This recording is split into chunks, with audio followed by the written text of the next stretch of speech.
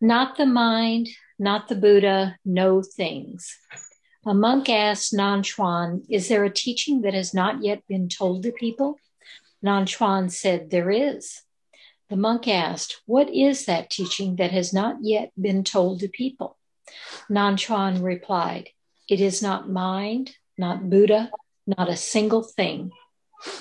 Wu Men's comment. Nanchuan was asked by this monk, and so he completely gave away all of his family treasure. He lost much. Repeated admonitions harm one's virtue. Wordlessness is truly efficacious. Even if you had crossed oceans, I would not have told you. Would anyone like to share? Well, I can. Lori had her hand up. Good. But I think she's muted. Are you muted, Lori? She is. No, I'm okay. Not anymore. Okay.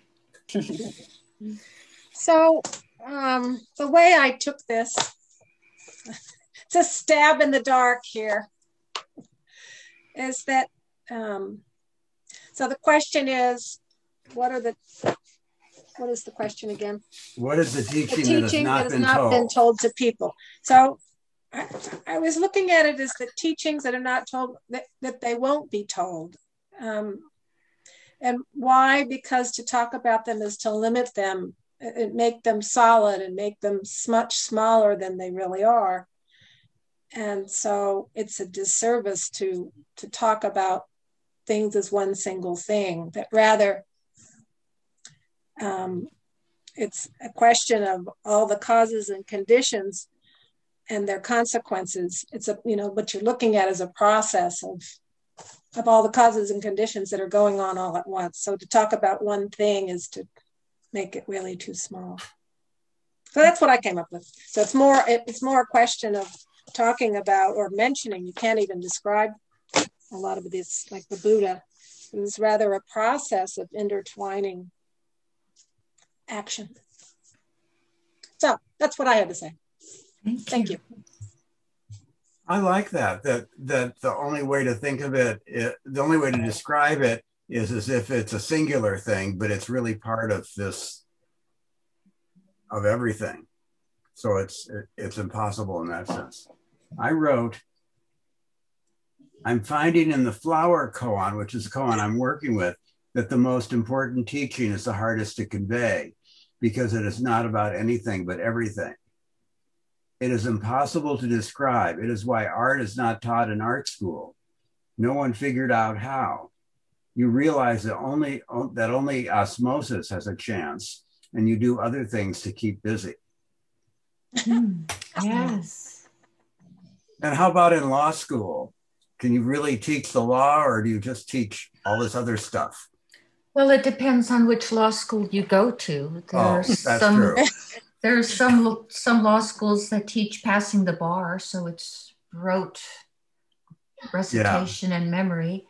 And then there are other schools like Harvard that teach legal and expansive thinking. And so Well, I'm so glad to hear you say that, Nelda, since that's where my son went. Oh, good. Yeah. Hopefully he got his money's worth. Yeah. And my dad went to the University of Chicago where they taught law. Yeah. And I went to SMU where they taught money. Oh, money. That's a third alternative. And I was their diversity. Oh, my. So I have to tell you guys, I had to look up efficacious. I looked it up too. That's all right. Oh, good. Thank you. Because I didn't know what it meant. I thought it meant something other than what it meant. So I'm glad I looked it up. Now it makes more sense. And here's Are you going to say what it is? Okay. Here, I'll share it. How's that? There, that's what I was wanting. Yeah. Can you see it? Yes. Let's see. It says of something inanimate or abstract, typically of something inanimate or abstract, successful in producing a desired or intended result. Efficacious. Effective. Effective. That's what I was thinking it was effective. The vaccine is proved both Efficacious. efficacious and safe. I guess what I'm used to is the idea that it works. Yeah. So another way, in common day language that we might read Wu Min's poem is repeated, what's the word for admonitions? Repeated warnings. Repeated warnings harm one's virtue. Wordlessness is truly effective. Even if you had crossed oceans, I would not have told you. And that just makes it sound so much different. So much more real. Y'all are so eloquent, because I said exactly what Lori said and Kim said, just not that way. I said, he gave him one answer. Isn't Chan about personal discovery, about finding one's path through one's own path, and focus on what one becomes aware of? It's not about rote recitation. I was thinking as in law school. And then this was just where my mind went. It took me back to one of our first koans when I read the line, I would not have told you. And I just kept writing over, what is Wu? What is Wu? What is Wu? I don't understand. What is Wu? Sit with it. It will unfold for you as it should. What is Wu? In proper time, in a profound way, you will know what is Wu. So I like it, Nelda. I still don't know what is Wu, but it will unfold. It will unfold. Yeah. Didn't that sound like yours, Lori? No. Well, yeah. Playfully saying that. Yeah.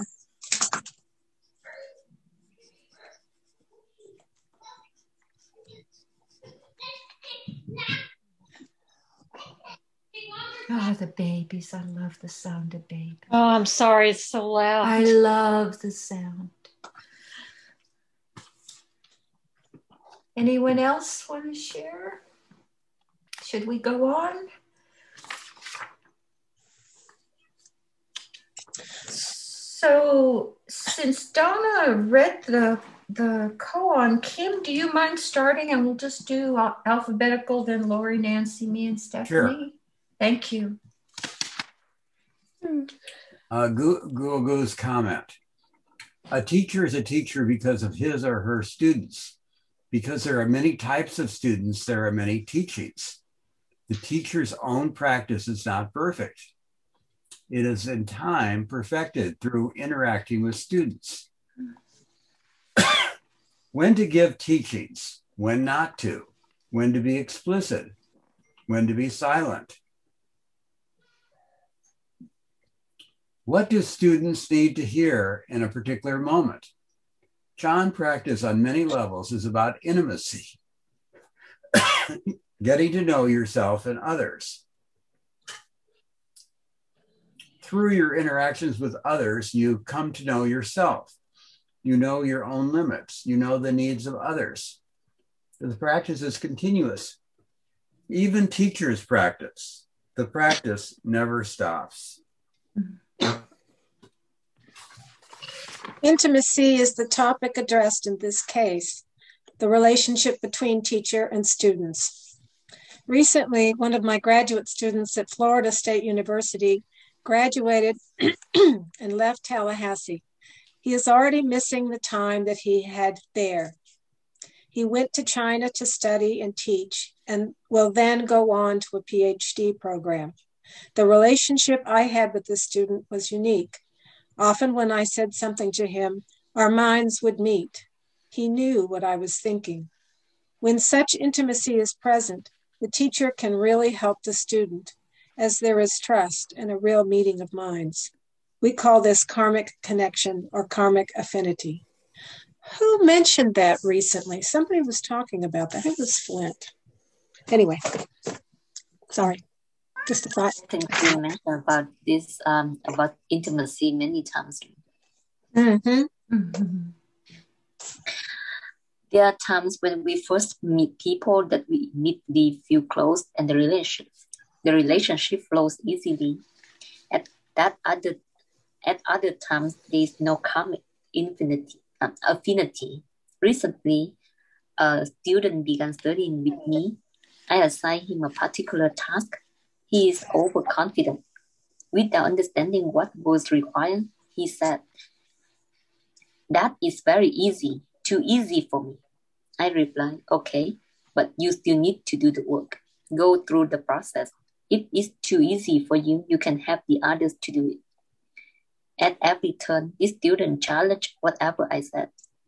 Such challenges are actually good, as they provide me with some kind of basics for learning, although not so much learning for that student. When there is a barrier, it's very hard to allow the teaching to get through. It's like a cup full of water. Not a drop more can be poured in.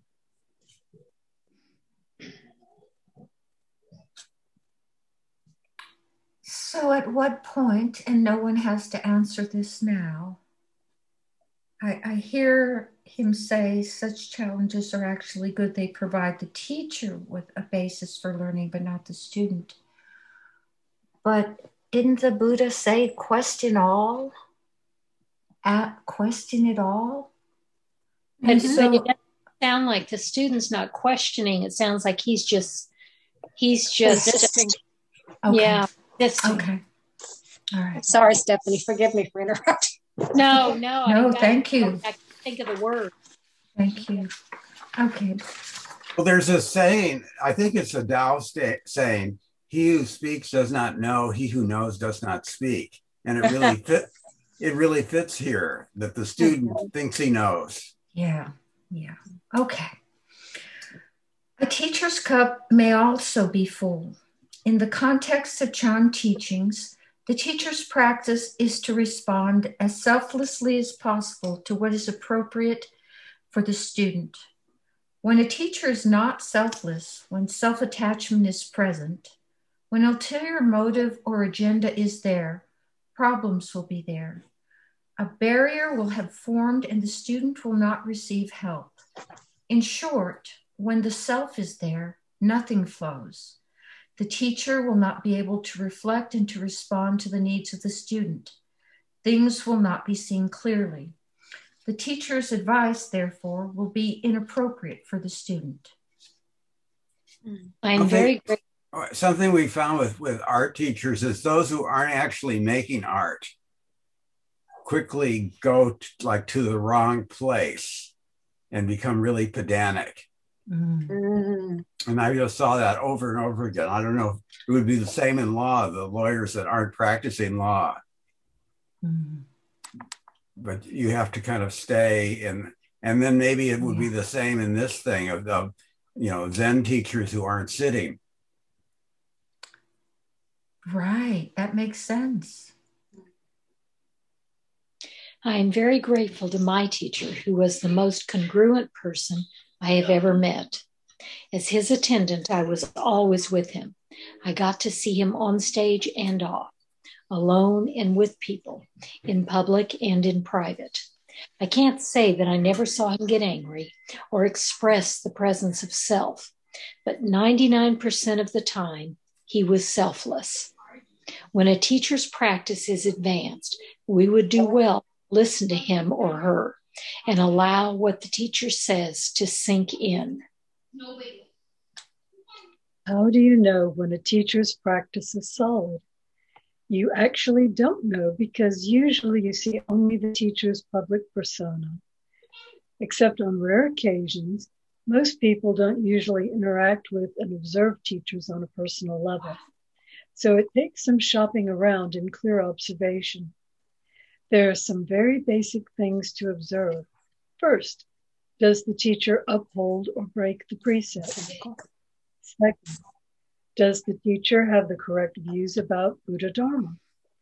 Although as beginning learners, you may not be so familiar with the Buddha Dharma, you can use the principles of impermanence and selflessness in addition to your common sense, to see if his or her teachings accord with them.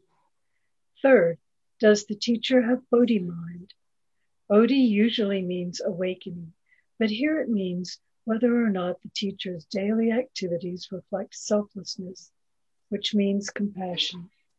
And lastly, ask yourself if the teacher's teachings resonate with you. Sometimes a person may be a very good teacher, but you may not feel a connection with him or her. These are all part of the causes and conditions of finding a teacher.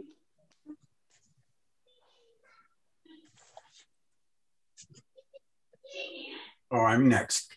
Once you begin studying with a teacher and come to trust him or her, take seriously the teacher's advice for practice. When you run into difficulties in practice, your teacher will be able to help you solve them and mature your practice.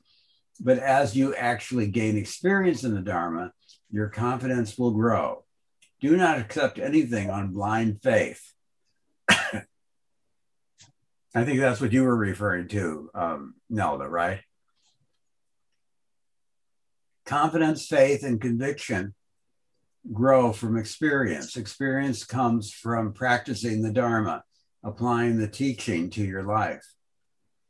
So this is interesting that you're to trust the teacher, but not to accept anything just because they say it, all in the same paragraph.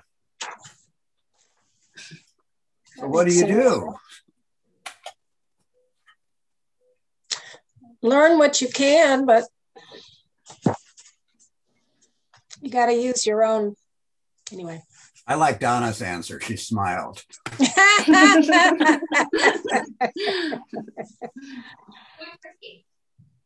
Oh, I'm next. A monk asked Nan Quan, "Is there a teaching that has not yet been told to people?" Nan Quan said, "There is." The monk asked, "What is that teaching that has not yet been told to people?"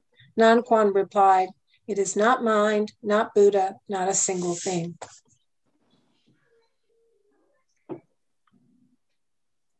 The monk in this case surely knew the Janism that Jain is a tradition outside the doctrine, not based on words and language. It directly points to the mind.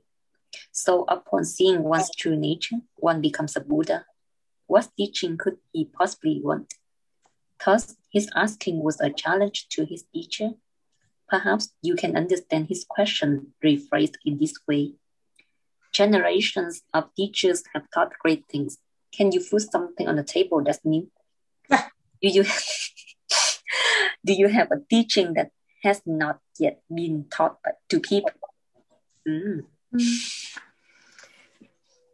The Buddha taught for 40 years. He said many things, but not by Nan Quan's time, many generations of teachers had already been blabbering about this and that. So the monk asked, "Is there a teaching that has not yet been told to people?" He was surely expecting the answer to be no.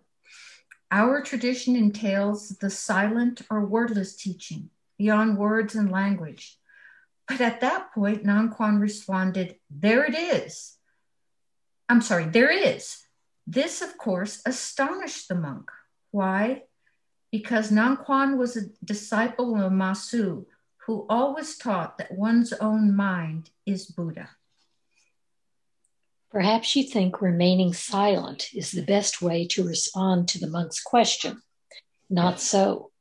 The task of the teacher is to draw out the most fundamental question from students, a question that stems from the depth of one's being as it relates to one's own life. The monk in question may have started out by challenging Nan Quan, knowing that Nan Quan would remain silent because they both already knew that mind is Buddha. But Nan Quan lured him in and went for the kill.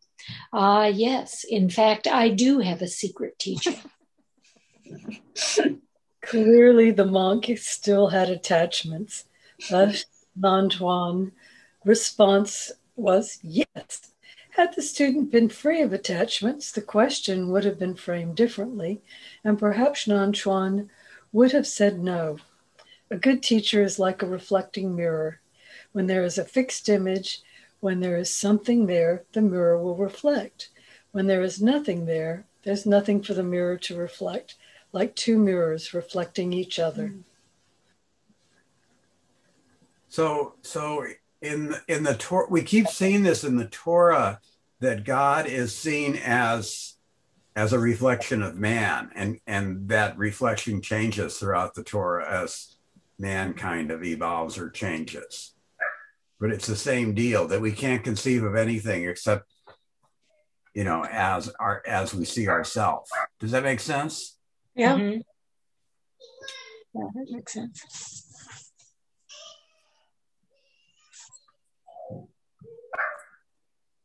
And we only hear a small part of what someone says anyway. So we pick and choose, I think. Right. The part that's fitting to our to what we believe already.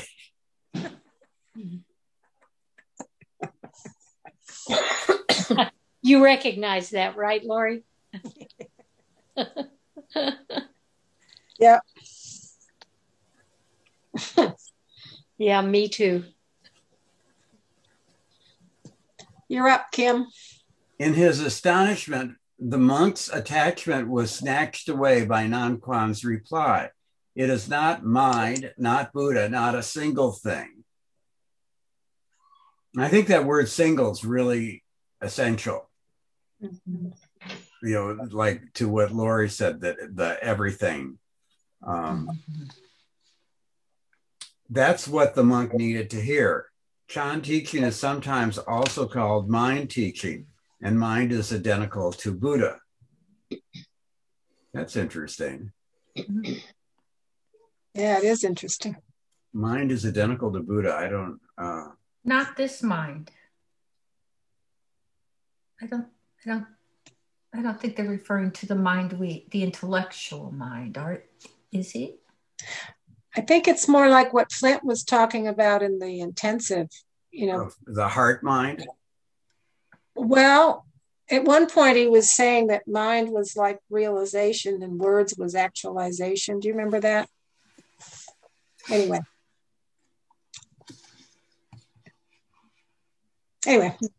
Mind is realization and words are actualization. There was something there too. Where is that? Here. Yeah, that's it. Oh no, that's something different. It was in the time being stuff. Yeah. Well, I think it was his last talk. If you realize the mind, the self-nature, we realize, maybe that's what mind is, the self-nature, who we are. Yeah, Buddha nature. Is it Buddha nature? Yeah, well, he says the self-nature. We realize Buddha. Nanquan responded differently to the monk. Yeah, but it's the same thing. For you, it is not wordless teaching. There is no mind, no Buddha, no thing. Isn't it true? In your daily life, you tend to make everything into things. And I think that was the other important words, is things. Yeah. What we see, hear, touch, taste, and think, we reify and solidify into something that is graspable and attainable. Some people engage in practice intellectually, conceptually, which is the way they acquire material things. The more they acquire, the more they know and become full of themselves. This teaching surely is something that the monk already knew. The master pointed out to him that he needed to put down everything. Having correct view is the critical factor. The correct view is that the self that's getting in your way is originally not there. Practice with that understanding.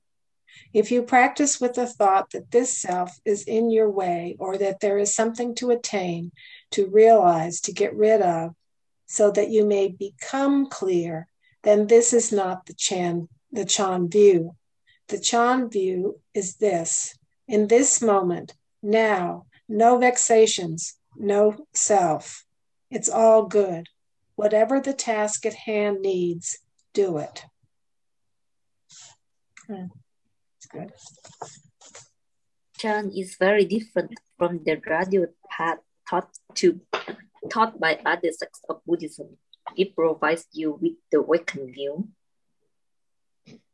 While it gives you the target, it tells you that right from the beginning, there is no target, no arrow. Still, you must shoot.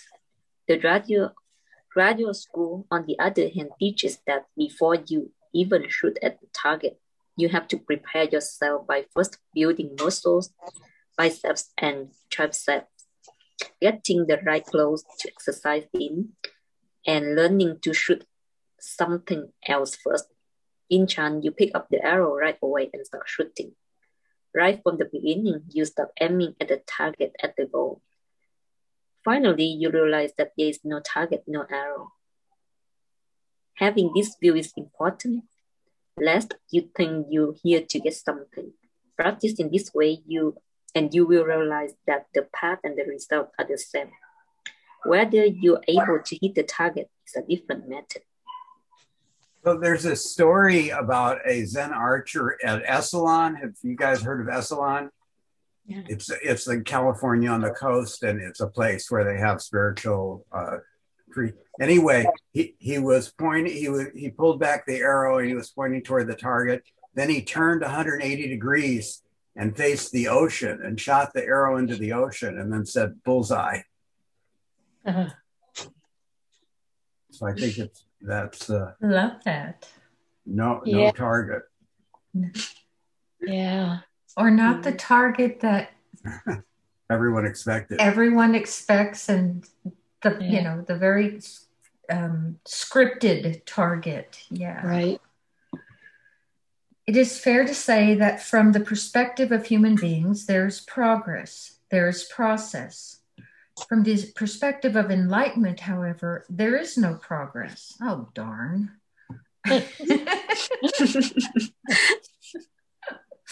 I'll read it again, seriously. From the perspective of enlightenment, however, there is no progress.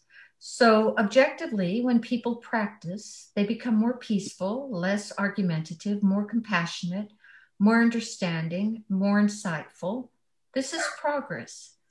From the perspective of an enlightened person, there is no progress. Teachers see the Buddha nature in people. They see that everyone has his potential and one student is no different from another. The teacher does not get caught up in the student's vexations. The teacher does not think less of the students because they have vexations and somehow can't practice well. Nan Quan was asked by this monk, and so he completely gave away all of his family treasure. He lost much. A teacher does not hold back anything from the student. However, giving everything away is sometimes poison. Why is that? The student can easily turn a teaching into an object of attachment. Only when the time is ripe can the family treasure be revealed. This treasure doesn't take on any particular form. Sometimes the teacher needs to snatch away attachments. Sometimes he or she simply needs to point out what's there. Here's one example. Some 20 years ago, I accompanied my teacher to an intense retreat in Wales. Although I was my teacher's attendant, the organizer assigned one of his students as my attendant. In the same way that I was following my teacher around to take care of him, this student followed me around to take care of me. He had been practicing for a long time. His mind was focused and receptive. I was translating from the Chinese as my teacher gave teaching. There was one section about the nature of mind that my attendant didn't understand. He came to me after the talk for a private interview and asked, "I don't understand something. This nature of mind. What is the mind?" He had what Chan calls the sense of doubt or questioning that stemmed from the depth of his being. I could have ruined that moment by saying, "Let me tell you about the nature of mind. The mind is this or that. It has interconnectedness. It is also called Buddha nature. It's our potential to become a Buddha," and so on and so forth. But the moment was ripe. I said, "Do you want to know what mind is?" He said, "Oh, yes." I snapped my fingers. "Did you hear that?" "Yes." That's mind. At that very moment, he dropped everything. Tears came rolling down his cheeks. All he could do was bow. He had had a glimpse of awakening. I said, good, now go back to the Chan Hall. For the monk in the gong on, Nan didn't point out what's already there. He just snatched everything.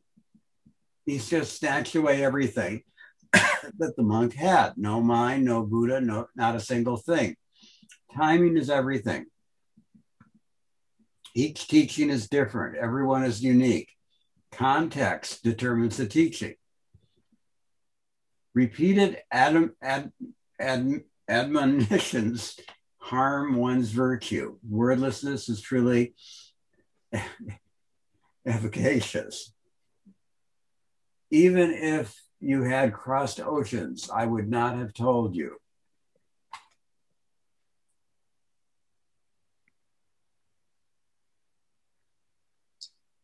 Laurie, you are muted.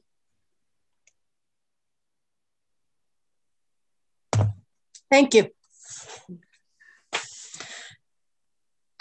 Under no circumstance should a teacher ever extinguish the light of wisdom the yearning students have within themselves to personally find the meaning of freedom.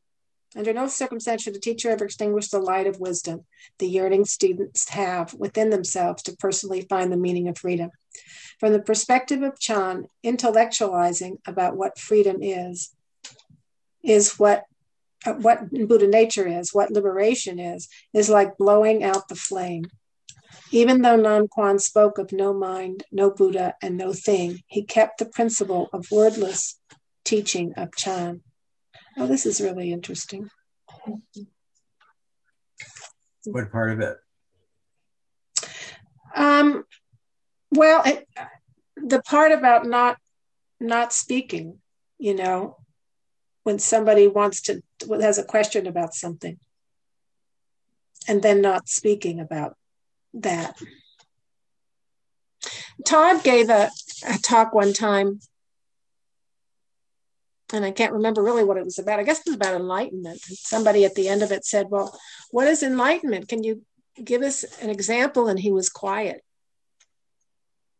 How do you describe it? And I, of course, me, the blabbermouth, pipes up and says, well, an example of enlightening activity is blah, blah, blah, blah, blah. This kind of skillful means, but I should have kept my mouth shut.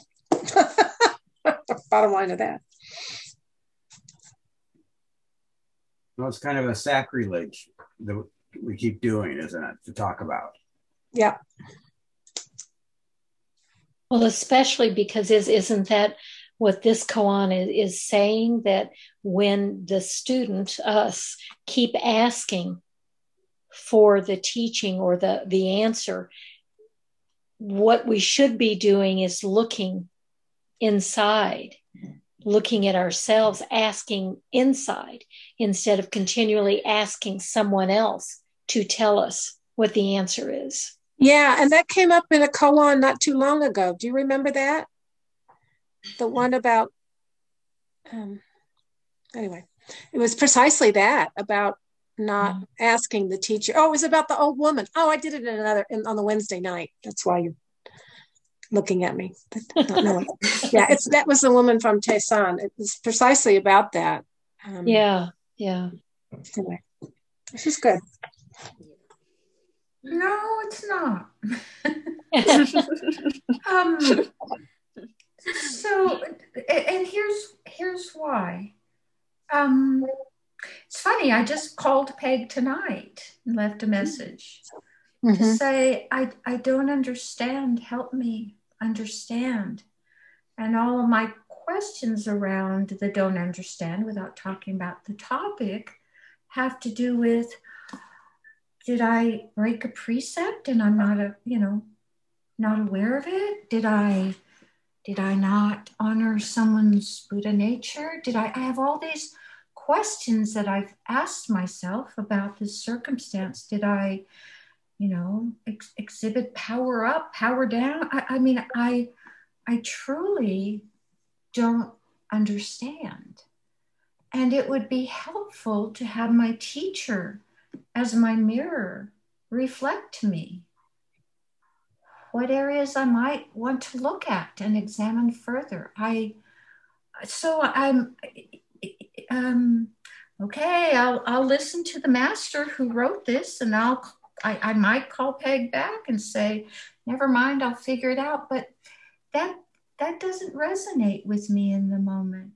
It's very helpful for someone in this boundless path to sort of point me if I'm about to fall into the abyss, or if I can look in this other area for guidance. So yeah, I'm struggling with this one. Well, maybe a possibility is that the wordlessness or the the lack of response may be that your understanding of your confusion is not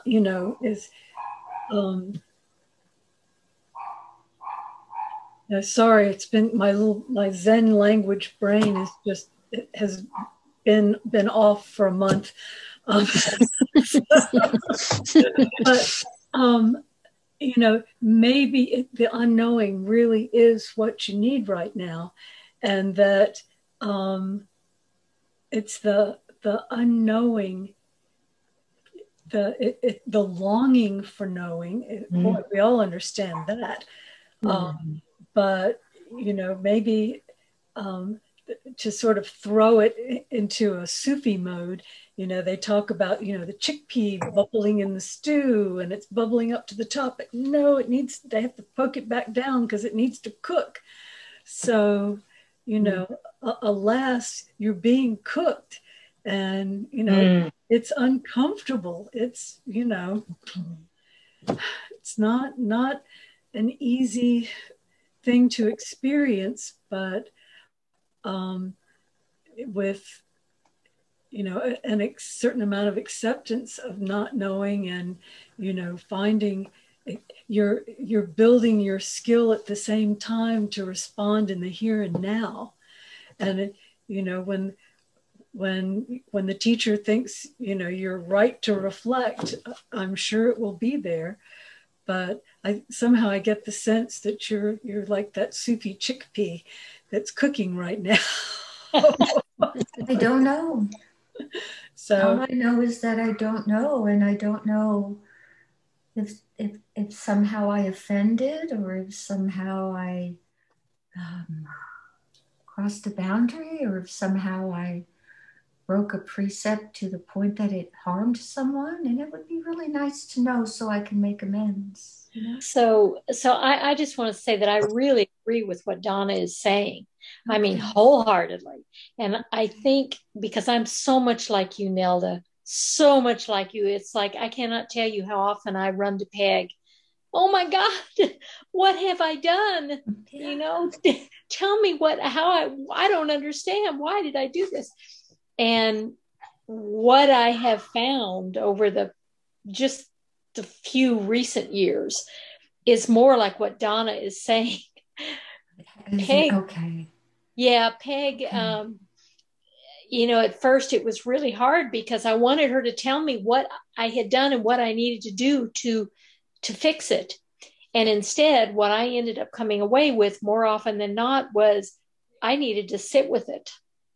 I needed to just sit with it, because what I was trying to do was to get relief for my discomfort, because I was so unhappy, confused, afraid that I had hurt someone or done something wrong, that I wanted someone to tell me I was okay, or that here's what I could do to make it okay. And instead, what I was encouraged to do was to just sit with it. And it is amazing what that percolating does. Oh, but when do we get to make amends? Oh, you'll know. Yeah. Yeah. I mean, that's the beautiful part of it, that you will know. Absolutely. I just, if I've harmed someone, I want to make amends. No one has to tell me how. Trust me, I'll figure 100 ways to do that. But maybe all wrong, right? But you know what, Nelda? That's exactly the issue, what you just said. It may be all wrong, but I'll do it. I'll make amends. But the problem is sometimes we jump in with the right intention, but the wrong mind about it. They're not seeing clearly. Our intention is good. We want to stop this person from suffering. We want to stop the harm we have caused, although we may not have actually been the cause of the harm. We don't know that yet, but we think we have. But so often when we jump in too quick, we make amends before it's time to make amends. The situation may need to sit like it is for a while for both of you. Okay. Thank you. Thank you both. Thank you all. You're in a really hard place. Like Donna said, you are really in a hard place. Yeah. And I'm sorry. Oh, it's life. It is. And it's hard. It's hard sometimes. Yeah. But it's good. Yeah. Yeah. Thank you. It's like cooking potatoes. Now your potato is raw. After finish cooking, you will have a great meal. Thank you. We shall see. We shall see. So do we have to read the last paragraph? It seems to be about what we're talking about. Well, I'm like, so I need to call her back and say, never mind, I'm not done cooking. Apparently everyone's telling me I'm not done cooking, so I trust and love these people, so I'm going to continue to do that. Trust and love them. So I got to tell this one more story. I'm sorry. So there was a head student and he knew everything. And so a new teacher comes to town to test him. And the question is, have you guys heard this story? The question was, he asked the young kid, so what was your original face, or who were you before you were born? I have heard this one.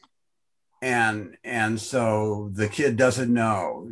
He's learned everything, but he doesn't know that. So he goes off and he works for 20 years on this. And then he comes back to that teacher and he says, I got the answer. And he tells the teacher the answer, and the teacher says, that's good. And then he says, well, why didn't you tell me the answer? Which is what Nelda's kind of asking. And he said, you would have hated me, or if I did that, or that wouldn't have been any good. Mm. So I think it's the same. I like that story. Because there's just a timing. Different. It's so, in some ways, I guess this is incongruent with all that I've learned and practiced my whole life in interpersonal relationships. Because if you think you've offended someone, you go to that person and you say, I have the impression I offended you. Please tell me, and then they tell you what you might have done. And it didn't matter what your intention was. If you offended them, you say, I'm so sorry. I'm so sorry. And I guess that's something I have so practiced. And so instead of defending my position, or it's like, it's all about, what does it take to heal? You go, I am so sorry. How can we heal this? And this is so different. It's like, no, you don't need to know who you hurt, what you did. Just sit with it. And I'm like, no, that's so incongruent with interpersonal relationship practice in some ways. So it's hard for me. Yeah. Mm. Yeah. There's still the last paragraph. Yeah, let's read the last paragraph. Let's get there. In your own life, please do not seek out answers from your teacher. If you are uncertain about who you are or what the mind is, ask only to find it within yourself.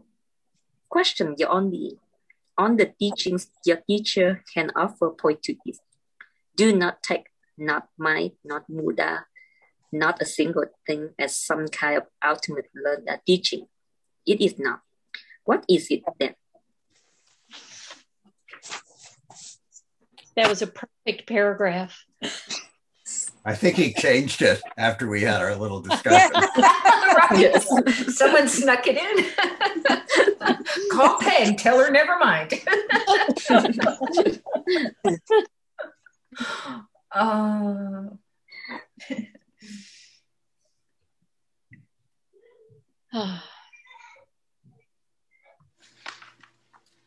Boy, there's a part of me that is fighting this koan. I'm going to go to bed and reread it before I fall asleep.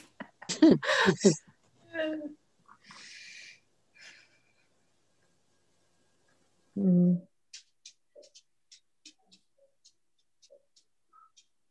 the does a dog have Buddha nature? My friend that I just was talking to the other day, he knows ancient Chinese. And there's this line that is never translated. Having been asked, does a dog have Buddha nature? And it's that kind of thing where if you're asked a question, you'll give a different response than just the question itself. Does that make sense? Yes. It's like when people, and I know I do this sometimes, when people ask a question, and really they're getting at the answer, they're looking for an answer to a different question, but they formulated it in that question, but they're really looking for a different answer. So having been asked that, my answer sometimes is, I'll answer a different question, and I think my answer will give you the answer to your question. Yeah. Having been asked. Yeah. Can y'all tell I broke my glasses? Yeah. Well, it's pair number 5, so I'll find the ones that aren't broken in a little bit, but I couldn't find them. I think the question is often I realized recently a lot of times I ask people questions. I ask their opinions for things. I'm trying to make a decision about something. But actually, I don't really want to know their opinions. I just realized that maybe that's not always true, but I already have an idea about something. And actually, there was something that came up with it. This is about my dying tree. I don't think it's dying, but anyway. So what I had a professional come in to see if he thought it was dying, what I should do with it. And he said, well, we just chop it down. And I realized I didn't feel like that was an option because it was sprouting and forming blossoms. And so I've maintained that opinion, and I'm trying to figure out another solution. So it wasn't really that I was asking what I should do. I was wanting him to join me in my opinion, and then we move forward. And I do that a lot. I realize I do that. Anyway, that's just what I do. It's not a very... So I need to be more careful when I ask people questions, and really, a lot of times I don't know that that's what I'm doing, but I've realized it as afterthoughts. I find, Lori, thank you for that. I find input from Sangha teachers and friends and mentors very helpful, because in asking, well, what do you think and why? I realize I have so many blind spots. Mm-hmm. I see things a certain way, and that's the direction I lean. And then when someone expresses something different, I'll tell you one example. I was so grateful to Steve for this, who pulled up the boards on the deck, mm-hmm. and he pulled up the boards, and I kind of did this. Well, it is what it is about, having to remove part of the deck at some point in time. But there was this, kind of, it is what it is, but, I'd really rather not be that way. And he completely changed my paradigm by saying, yeah, but that's one happy tree to have grown so much. And I'm like, yes, the heck with the deck. Look at how this tree is, right? So those little bits of input, I love hearing, even if I don't want to be that darn chickpea, right?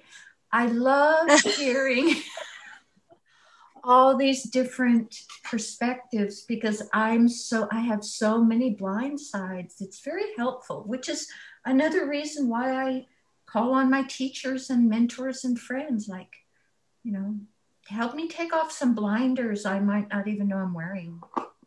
Yeah, I think that's true. And I know I certainly have lots of blinders, but I also know that I have some things I'm already decided on it. And really what I'm wanting is somebody to empathize with me so I can move forward, you know? That's really what I'm looking for. And I don't realize it. And I ask another question. That's Well, Lori, here's what you can do about that. A suggestion. Oh, okay. So call me and I'll say, what expert do you want today? And you'll say, oh, tree expert. And I'll say, I'm a tree expert and I charge this per hour. And then I will agree with you and you can write me a check and then you're good. Near is satisfying. I think I like arguing with them or something. Yeah. I wanted to. You like your mind being moved a little bit. Yeah. Anyway. Well, Nelda, always remember that you're not, as a chickpea in a pot, you are not alone. Nobody cooks one chickpea. So you are surrounded by all sorts of all kinds of people who are being cooked along with you. And so and transforming each other, right? I remember a Christian sermon, this beautiful bishop, with that resonant voice, talked about how without any one of us, the gumbo would not be as delicious.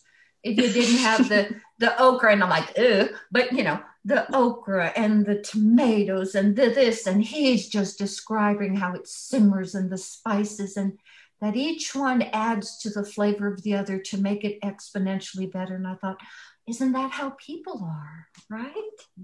So I'll keep in mind that there are a lot of chickpeas and that all the different things that are part of the gumbo, all the dependent arisings will make me richer for being there. Yeah. Thank you. Okay, I'm going to go. Good night, everybody. Good night. Thank you. Take care. Thank you for you.